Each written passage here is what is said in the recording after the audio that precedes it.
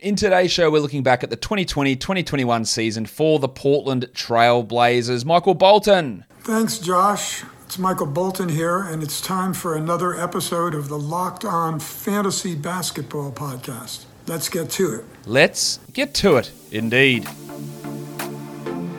You are Locked On Fantasy Basketball, your daily fantasy basketball podcast, part of the Locked On Podcast Network.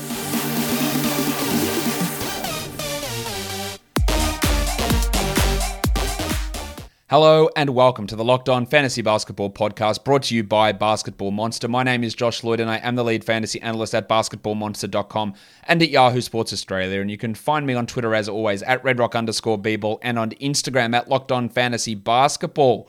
Today's episode is brought to you by Spotify Green Room. Download the Green Room app from the iOS App Store and find one of our Locked On rooms. Green Room is changing the way that we talk sports. If you are here to talk sports with me and you are watching on YouTube, you'll notice that things look a little bit different. So what we're trying to do is just change the presentation up. So welcome to any feedback or comments or anything like that. As over the next few weeks and months, I try to tweak things and bring the presentation level a little bit higher on the video side of the show. We're just going to be working through working through some things to try and make that look a little bit better. So you might see some little glitches or hiccups as I try to make sure everything runs smoothly on some new setups here and new graphics. And it'll be a little bit of a shock, I think, a little bit of a jarring change. Of course, you can see that the green screen behind me is gone. I'm just here living my best life with my balls all the way out, so you can see everything that's going on. So let's talk about the Portland Trail Blazers, with the caveat that things look a little bit different. So let's talk about those Blazers right now. Of course, they don't have a head coach at the moment. Terry Stotts was mutually parted ways with at the end of the season. It's a really tough job, I think, this Blazers one, because Lillard, does he want in, does he want out? Apparently he wanted Jason Kidd, and Jason Kidd took his name out of the running, which is a great move for the Blazers to not get Jason Kidd. But Lillard's not young. He's on a bad contract. CJ McCollum is not young. He's on a significantly worse contract. Jusuf Nurkic, there's obviously issues there behind the scenes with this team that he is not particularly happy, and he may not be back on this squad. They lack significant amounts of defense. Neil O'Shea has made plenty of questionable moves, and who they get as a coach really is going to determine quite a lot. And Dame is great, but how far does he take this team? Is this going to be a team that sits in that 4 to 7 range for 3 more years or 2 years until he wants out, and you've got no real prospects coming through? It's a really, really tough spot. They did finish 42-30. Of course, they went out in that first round of the playoffs. They finished second in offense and 29th in defense. So you can see that stark difference. Now, a lot of that is in large part due to the fact that Jusuf Nurkic missed a lot of the season. It's due in large part to the fact that Derek Jones Jr. just didn't play, and they were getting minutes from Kanter, Mallow, and Anthony Simons as pretty much the major bench players, and that's why we've got second in offense and 29th in defense. And that was a decision that Terry Stotts made. But you're never really going to be able to have a great defense when you've got Damian Lillard on your team, because he just is not a very good defender. Simple as that. No real shade towards him. He's an unbelievable offensive player. He's just a bad defensive player.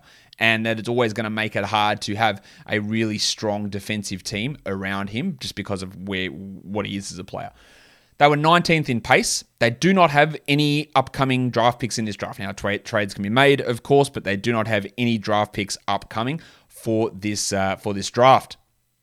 In terms of free agents, there's a lot of decisions that need to be made. Norman Powell has a player option, which he will almost undoubtedly decline. That player option's for about $11 or $12 million. It's going to bring up the number there, $11.6 million.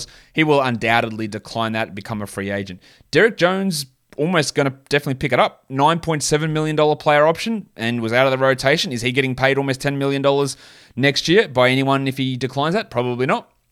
And then you've got a bunch of unrestricted free agents in Rondé Hollis-Jefferson, Carmelo Anthony, Enes Kanter, and Harry Giles. Hollis-Jefferson had some moments, but he won't be a high priority. Melo, I think they'll bring him back. I'm not sure it's the greatest decision. Enes Kanter, is that the backup center you want? Harry Giles, I doubt he'll be back. But then probably the big decisions that need to be made are Zach Collins. Actually, we'll talk about him in a second. Jusuf Nurkic. His contract, which is $12 million, an absolute bargain, is non-guaranteed.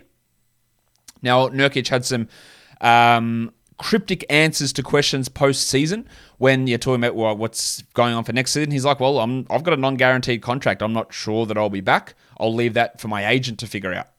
That's an interesting thing because $12 million for Jusuf Nurkic is a huge steal.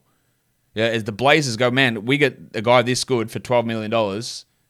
Why wouldn't we guarantee it? But is Nurkic just like, dudes, like you pricks just won't do the right thing by me or how I should be used on the team? And he's definitely frustrated that he's going to be like, hey, you either cut me, waive me, trade me, do whatever.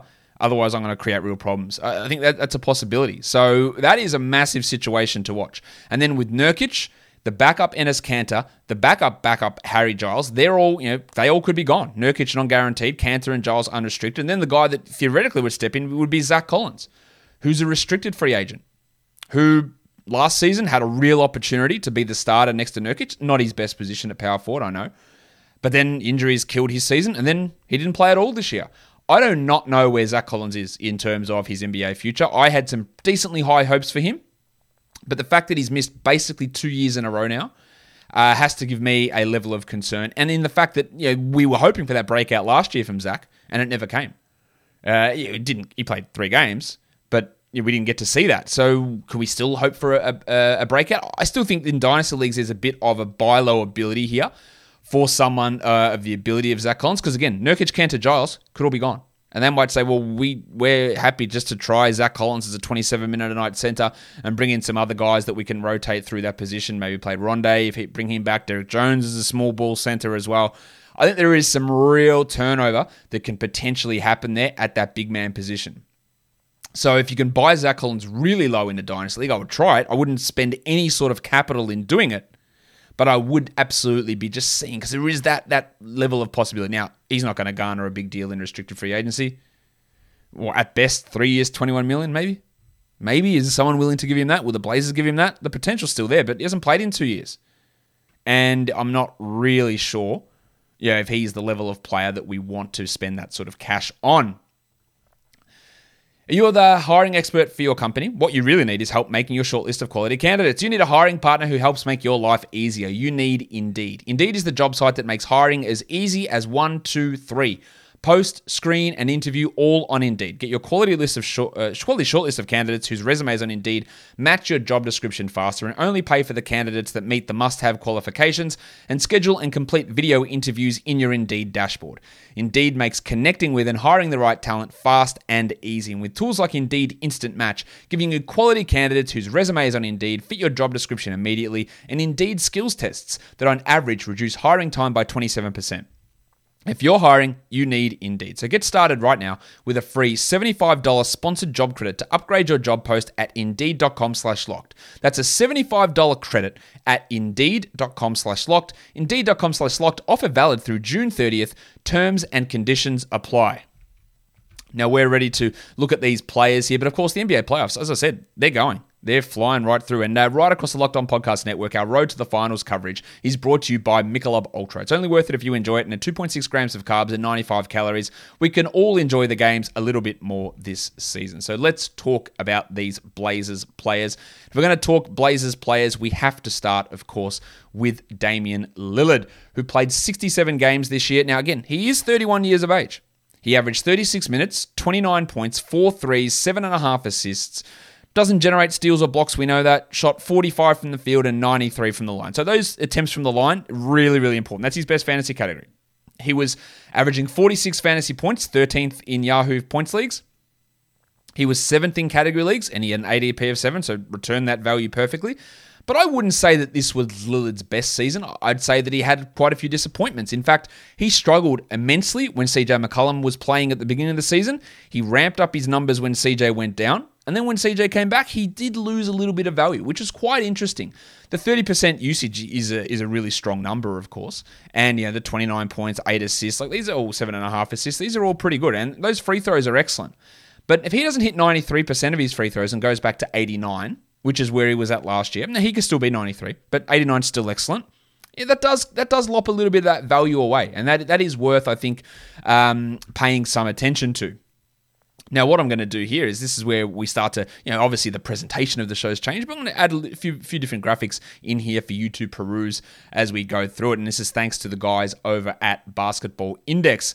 Lillard was great. His APM was fantastic. It was a plus 5.8 this season, which is really, really high up there. But some of the other numbers for Lillard that we need to pay attention to, like your huge minutes, and look at these other numbers here, like your 99th percentile in total offensive load, 100th percentile in true usage.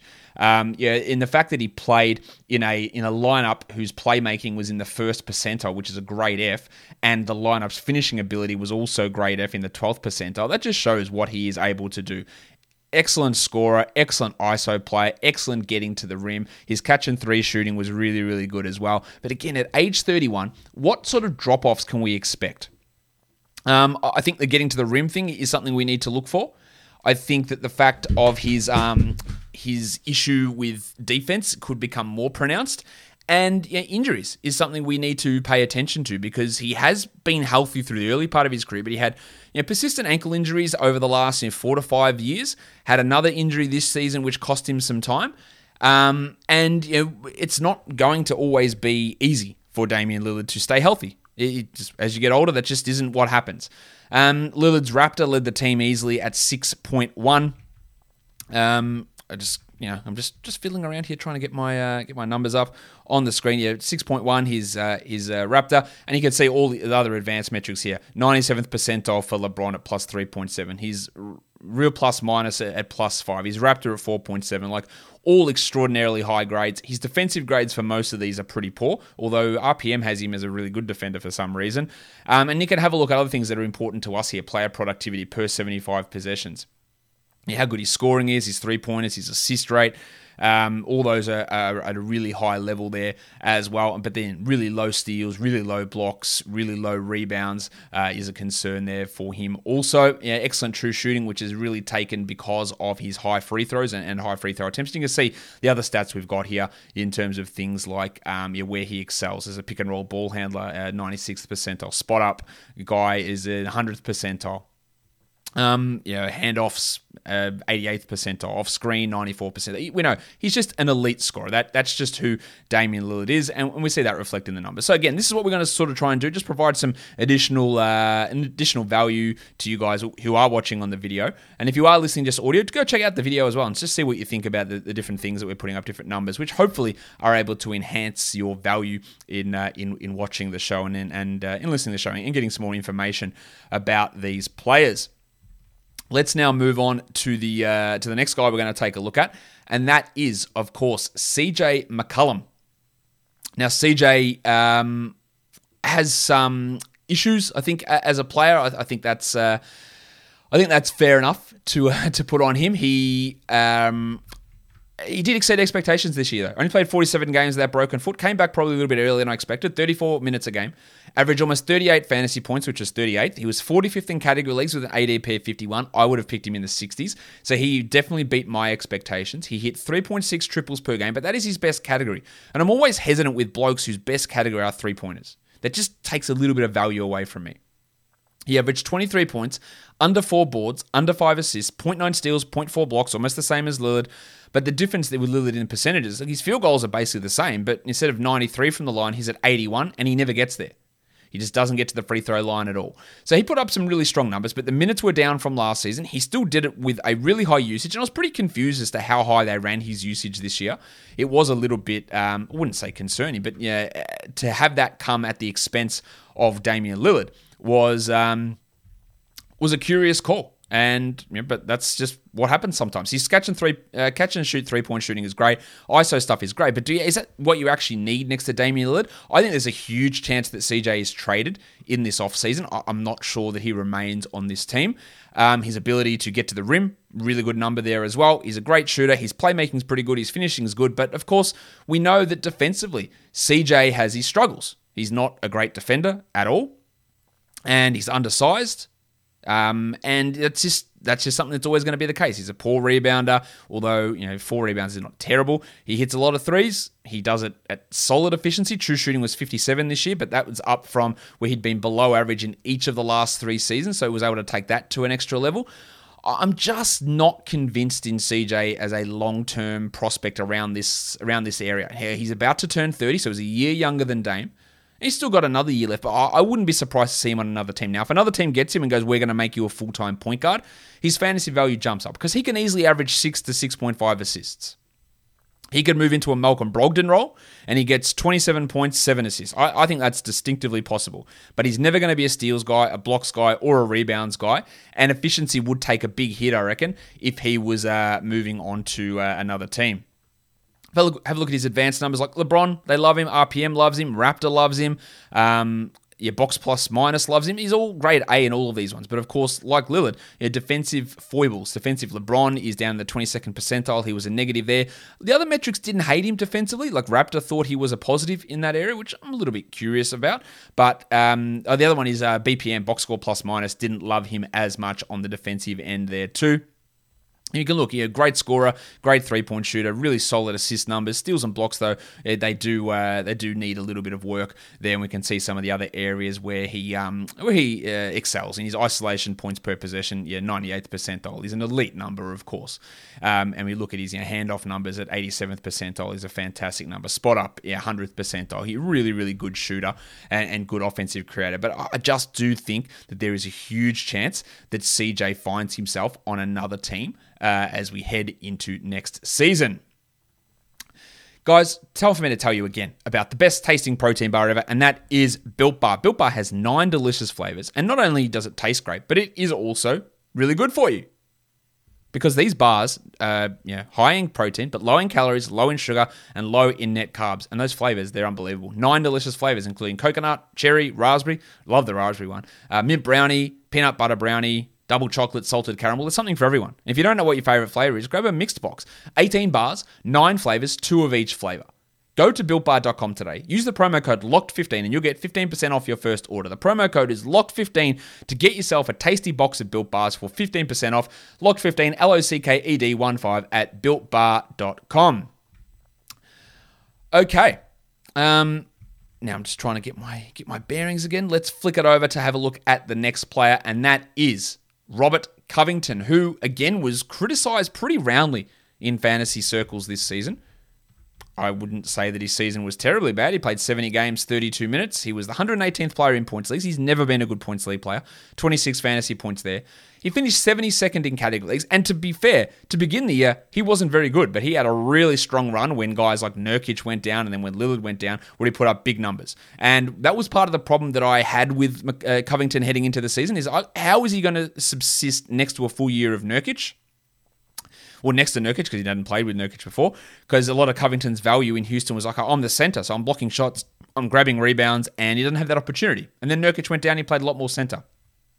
As usual, his best category was steals. His worst was his points per game, which was really a horrible, horrible number. He averaged 8.5 points, but he hit 2 threes, 7 boards, 1.4 steals, 1.2 blocks, and shot 40%. This is really what Robert Covington is, but that usage is hysterically low. 11% usage for Robert Covington is just a number that should not be. It should not be that low. Like, he is a guy that needs to have the ball. He's a better player than that to have a usage that low. That is just a comically low usage number for Robert Covington. If we have a look at, we played, quite a few minutes. He, touched the ball quite a bit, like touches per game, 47. That's another one of those basketball index metrics that you can have a look at there. But his usage, phenomenally low. His true offensive load down low. But interestingly, his true usage is a decently high, 71st percentile. That's an interesting number. So that's worth looking at. That's Seth Partnow's metric of true usage. But a guy that played with some good spacing around him, really good defensive stuff from him. And we know that's what he brings. Perimeter shooting, perimeter defense, they're the sort of things that he does. Really high-end deflections. And this is why he's a really good player. But again, he's not young. Like, he is, 30 years of age? He's going, 30 years of age, about 6 months away from turning 31. And we know that the scoring is a real problem. I wouldn't be, he finished 72nd in category leagues last year. I would not be looking at him as a guy that I draft. His ADP was 60. I wouldn't be drafting him around that same area. Next year, I reckon he's probably in that 80 spot. But again, so many changes potential with Portland that, who knows where that ends up. Now, if you look at his offensive advanced metrics, they're pretty poor. LeBron, overall, 88th percentile, grade A minus. That's really good. But offensively, 25th percentile. In real plus minus, 4th percentile. Raptor likes what he does a little bit more. He's 62nd percentile offensively, but we see a lot of really strong defensive numbers for Robert Covington. But offensively, it's a real worry. And we did look. He's never been a huge scorer, but his usage went from 17%, where it had been the last 3 years, down to 11%. Right? That's really poor. And I think in large part, we look at this. Last year, he hit 49% of his mid-range shots. He doesn't take many of them. He had 2% this year. 23% from mid. He's finishing at the rim, which had been 60% in each of the last 3 years, at least, down to 54%. Now, some of that's playing away from the basket more, which again is what the construction of the roster for Portland dictated, but that is also a part of that reason why some of his scoring numbers weren't particularly great. But still, yeah, he provides those really strong defensive numbers, and he did that. He did that for us again this season. Let's look at the next player now up on the list, and that is Norman Powell, who obviously was really strong, especially early on in Toronto. Played 69 games, 32 minutes a night, and he's going to be a free agent. Powell was the 75th ranked player in category leagues. He averaged 19 points with 1.2 steals, shot 48 and 87%, including 41% from three. But as I have stated a million times about Norman Powell, if the shots aren't going in at these otherworldly rates, what else does he do? And if the minutes aren't like 36, 37 a night, which they were in large part in Toronto, then what else is he doing? Like, he had a usage of 22%. He played 32 minutes a night. I'm just not convinced that a McCollum Lillard Powell 1-2-3 combination is what you need to get to where you need to get to. And Powell, again, he was able to put up some strong numbers through the course of the season. In the playoffs, he put up some pretty good numbers as well. 17 points per game. In that time in 36 minutes, and again, shot the ball really well. And at this point, we just have to accept that Norman Powell is a really good shooter. But do we expect him to get that 22 usage that he got over the course of this season, where he was 75th in category leagues? If we worry that maybe the shooting does fall off, the 53% two-pointers and 41% threes, if they do fall off at all, then of course there is a pretty big concern where his value lies. And I'm not convinced that he is as good as rankings overall tell you he is. He's 28. Committing $20 million a year for Norman Powell, I think, is a huge mistake. And I like Norman Powell. But I just think it is a pretty large mistake if that is the direction that Portland does end up going down. Again, I'm not sure what else he does. He's a great three-point shooter. He can get to the rim okay. He did generate a decent amount of steals this year, 1.2 per game, but in the past he's had some really poor steal seasons. But he's not bad at that end. He's a good finisher.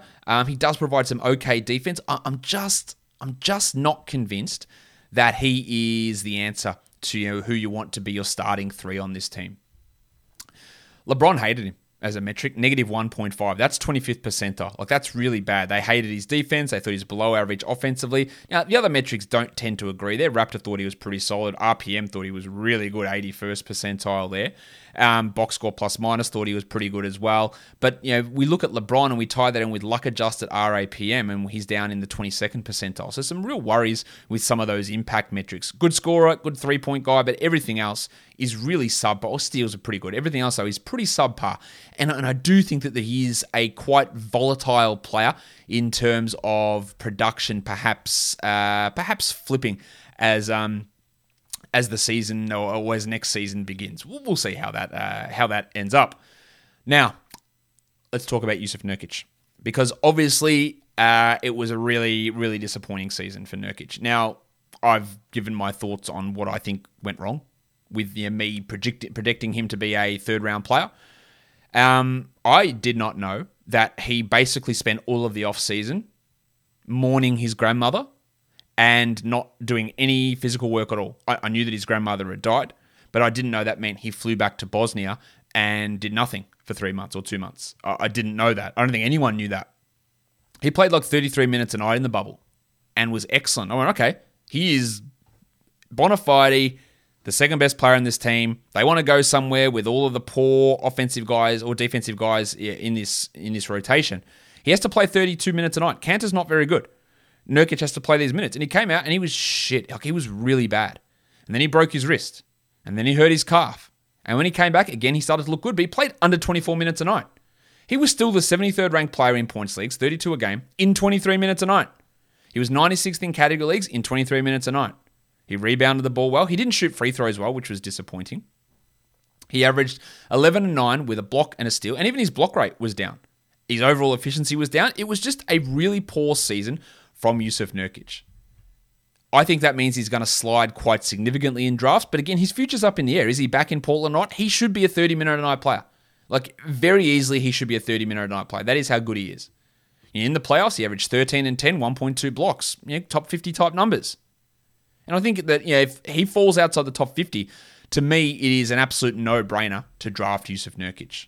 We'll see if that's what ends up happening, but he is going to fall quite a bit because people are worried about the injuries, the calf, the wrist, all those sort of things. I don't think they're problems that really come back, but he could be on another team and really thrive. He's a good passer, he's a great passer, he's a great defender, good rebounder. He can score and do a lot more than what he did on this team where he's, I thought he could be used a little bit better offensively. His usage was like 22%. Yeah, I think that's probably about right, but it could have got a little bit higher. And we look at things like his offensive load was not bad. I still think he can do more in that area in terms of offensively and distributing the ball with his passing numbers. I still think he can be better in that area, but obviously a really disappointing season from Jusuf Nurkic, and we hope that he can get a full run at things with a healthy offseason and push forward to a big year next year. I reckon get him at a bit of a discount. He's only 26. I think we need to remember that as well. He is 26 years of age. He's going to turn 27 in about 5 months, but he's only 26. LeBron loved him. I believe he was one of the second best player in this team, plus 2.1 on LeBron. His Raptor loved him, plus 4.3, and he was third on this team in Raptor behind CJ and Lillard. Easily the best defender on this team for a Raptor metric point of view. His advanced stats are really hugely positive. I think that gives us some faith. And we look at this here, this player productivity chart over here.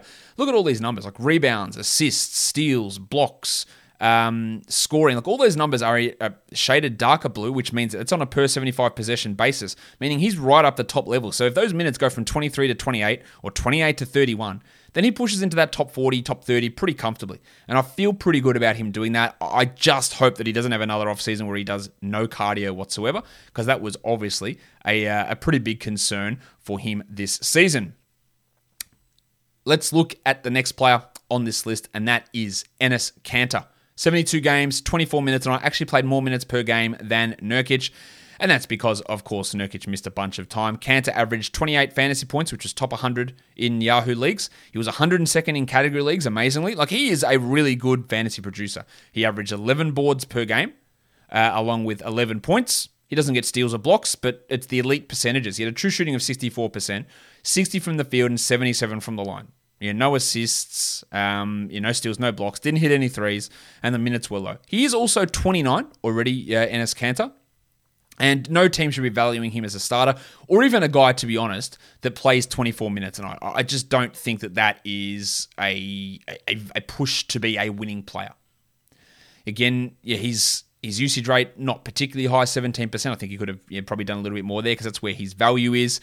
He's a good finisher, great in the post, really good defender, really good pick and roll sort of a player. And he played to those strengths. He can get to the rim well.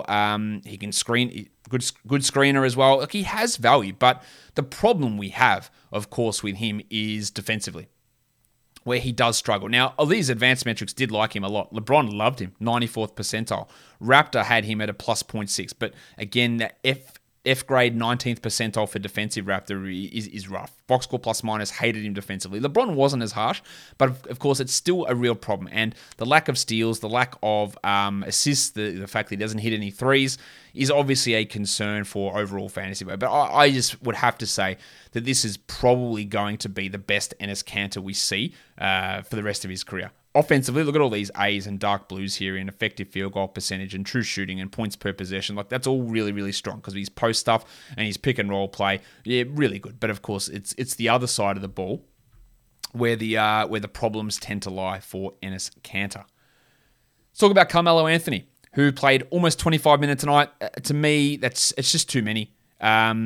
He's not good enough to be doing that at this point. And this is not to take away anything from the legacy of Melo. He's just not this good anymore. 25 minutes, 22 points, fantasy points. That's 165th in Yahoo leagues, 166th in category leagues. He was drafted at 134. I don't really understand why he was drafted at all. 13 points with only 3 rebounds. He hit 2 threes. 0.7 steals, 0.6 blocks. That's always going to be a lack. No assists. Poor field goals, 42% from the field, 89 from the line. But he's 37.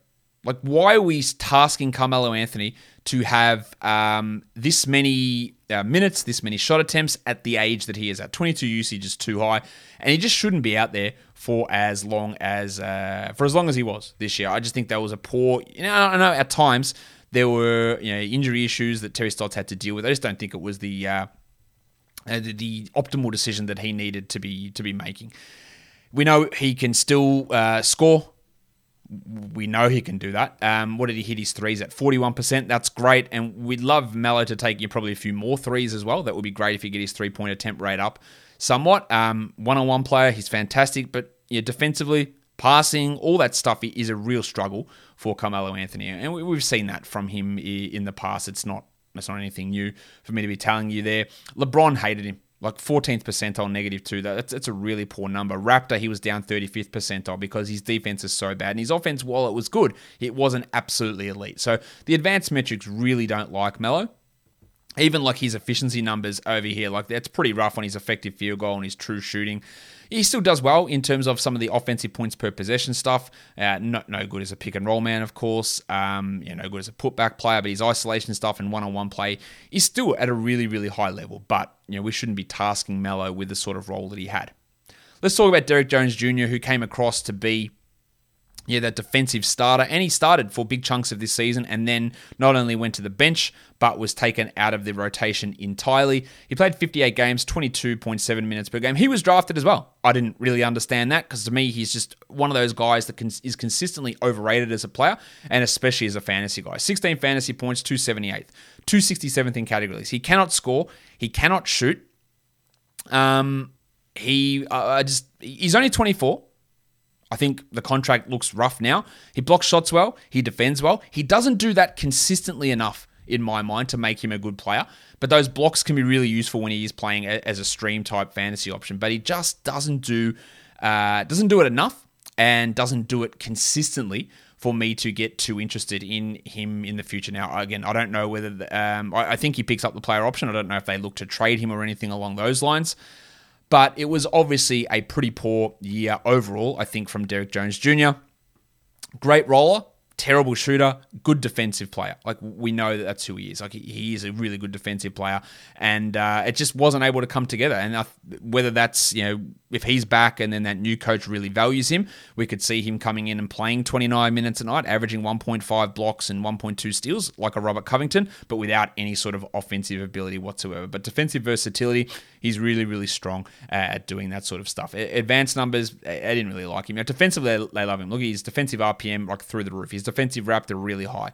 But offensively, he's such a liability that it is a real problem. Now, you look at his true shooting, he's a 58 true shooting, which is a really good number. But it's the versatility of what he does. He's not good. Like, he can't shoot. He can't do much more than roll to the rim. He can't handle the ball. They are all of the concerns I think we should have when we look at Derrick Jones Jr. Let's look at Anthony Simons now, who, again, played quite a significant role as one of the three men off the bench. Defensively, he still does have some pretty large concerns. And even as a fantasy player, I'm still not convinced with him. 17 minutes a game, 64 games. He averaged 13 fantasy points. He was outside the top 330 for both category leagues and points leagues. He hit his threes. That's what he does. He went for 1.9 threes in his 8 points per game, 81 from the line. But the assist numbers are terrible. The defensive stats are rough. 1.4 assists, 0.3 steals. Like, they are really quite poor numbers. And we look at his advanced numbers, that they're not the greatest either. We can look at what he did here. Like, the shooting stuff, I think, has got some ability. His passing and playmaking, I do think there is some ability for him to improve there, but it hasn't really translated into assist stats just yet, which is really what we need for fantasy. I can see his role improving next season. What did he play per game, Simons? He has 17 minutes. I can see that improving next year, but so much of that can depend on what happens with Norman Powell and if they're just happy to move on from McCollum and play Simons and Lillard together. Although, again, you run into that same problem of two smaller guards who can't defend. So I don't really know whether that fixes any of those issues at all. But he does have some ability that he's flashing. He is only 21, so that's obviously a pretty huge positive in terms of where he is development-wise. But I wouldn't be putting huge amounts of faith in him. You look at these, 8th percentile for LeBron. Like that's really quite poor. 29th for Raptors, not particularly good. Box score plus minus doesn't hate him. He's in the negative 1.3 range there, but real plus minus 16th percentile. Like all of the impact metrics, really, really dislike what Anthony Simons can do. Like really, really like him. Really, really dislike him. They just don't think that he is a particularly good player. There is still some hope. From a fantasy point of view, I see him being, if anything, an empty scoring and threes type guy with some poor efficiency and really subpar stats in other areas. Let's talk about Nasir Little now, who was a guy that had some real struggles in his season in college. We know that. I thought flashed a few little things in his rookie year, but then was sort of pushed down the pecking order with Jones and Covington and Carmelo Anthony getting all those wing minutes. Just 13 minutes a night, 9 fantasy points, outside the top 400. We didn't really get to see a huge amount from Nasir Little this year. 4.6 points per game, 2.7 rebounds, not much in the terms of defensive stats. He hit 35% of his threes, so that's not terrible. But where does he go from here now heading into his third season? Again, we've got a new coach coming on board, so things could definitely change with where he's valued or where he's viewed. But there are just so many of these wings ahead of him at the moment that I'm not really sure we're going to get huge steps forward. Good finisher. Shooting is a real problem. He's more of a 4 than a 3. He is still just 21. And when's he turning? He's not turning 22 for quite a while. So that's a positive. Good mover, but needs a lot more in terms of shooting to come through. And I think defensively he's held his own okay. But look, again, the impact metrics, they're not particularly impressive. 20th percentile RPM, 17th LeBron, 17th in Raptor. Like all those numbers absolutely hate him. And that is a concern. I still think there's room for growth. I don't think he will be a great fantasy player in the future. Let's talk about Harry Giles here. Let's talk about Harry Giles now, who is a guy that many people like and they're always hyped about him. Even when Nurkic is down, it's time to grab Harry Giles. Like I heard that so many times, right? He just isn't that good. And I think we're at that stage where we can feel not good about it because we don't want to give up on a bloke because of injuries, which has obviously been the issue there. But yeah, I think the hope of him ever developing into a starter, I think you can move on from that. 9 minutes a game, 9 points, outside the top 400 for categories and points leagues, 9 fantasy points it is. 43 field goal percentage for a big man. It's pretty rough. He averaged 2.8 points with 3.5 boards. Steals and blocks at a relatively low level. He just sort of is what he is now at best, a backup big man. But not someone that we can really have any huge level of faith in. I wouldn't have thought as a future player. Like defensively, good rebounder, not a bad interior defender. Has shown flashes of being able to pass, but just the injuries and the inconsistency for him. I'm not completely ruling out that he can't be an impact big off the bench. But at this point, I think we have... Look, they just went away. They didn't even play him. They just said, we're just going to play Hollis Jefferson or Covington at center instead of playing Harry Giles when Nurkic went out. He's got a lot to show to improve from here. And look, the impact metrics, again, would probably tie in to what his value is as a player. And in saying that, they don't like him. He's not good in really any of these metrics. So his defensive LeBron came out really high at a plus 0.9. So that's something to at least note. But it wasn't really reflected in many of the other numbers. Let's talk about CJ Elleby now, who was a second round pick, who I thought that was a pretty decent pick to get him at that position. We didn't really get to see huge amounts because, again, he's a wing, and we've got to give those minutes to Carmelo Anthony and Robert Covington and Norman Powell and Gary Trent before he was traded and Derek Jones before he was out of the rotation. So we didn't get Nasir Little. He played 6 minutes a game. He averaged almost 5 fantasy points, 495th ranked player in category leagues, and just didn't do a huge amount to make me think, well, this is a guy for the future.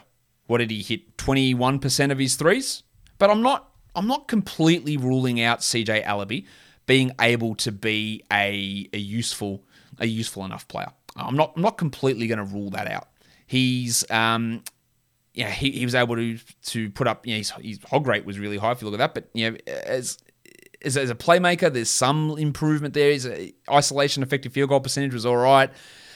We still got to develop him. He's only 20, and I don't hate him as a guy that can develop into a 20-minute a night backup wing player, but I'm also not sold on it as something that's definitely going to happen. The impact metrics, they're not bad, but again, he played so few minutes that it is hard to get too excited about what he can bring. And his true shooting at 47 is a horrible number, pretty obviously. His points per shot, 17th percentile, 1.03. Pretty horrible numbers there for CJ Elleby. Now, I'm not going to talk at length here because we've been going a long time already about Rondae Hollis-Jefferson, TJ Leaf, or Kalijah Blevins. If you want to hear more about them, hit me up on Twitter. I doubt that you do. But just let me know. What did you think about this new presentation on YouTube and some of the new numbers that I was throwing in there as well?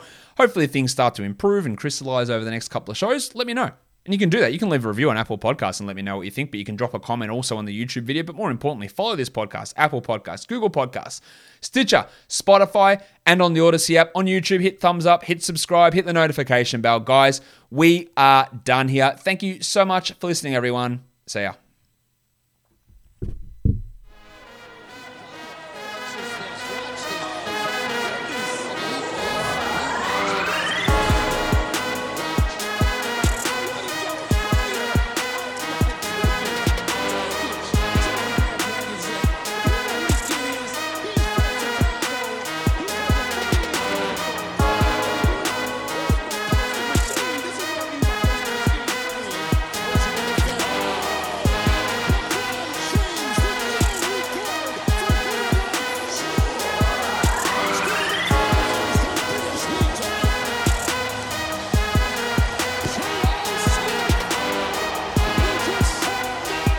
Hello there.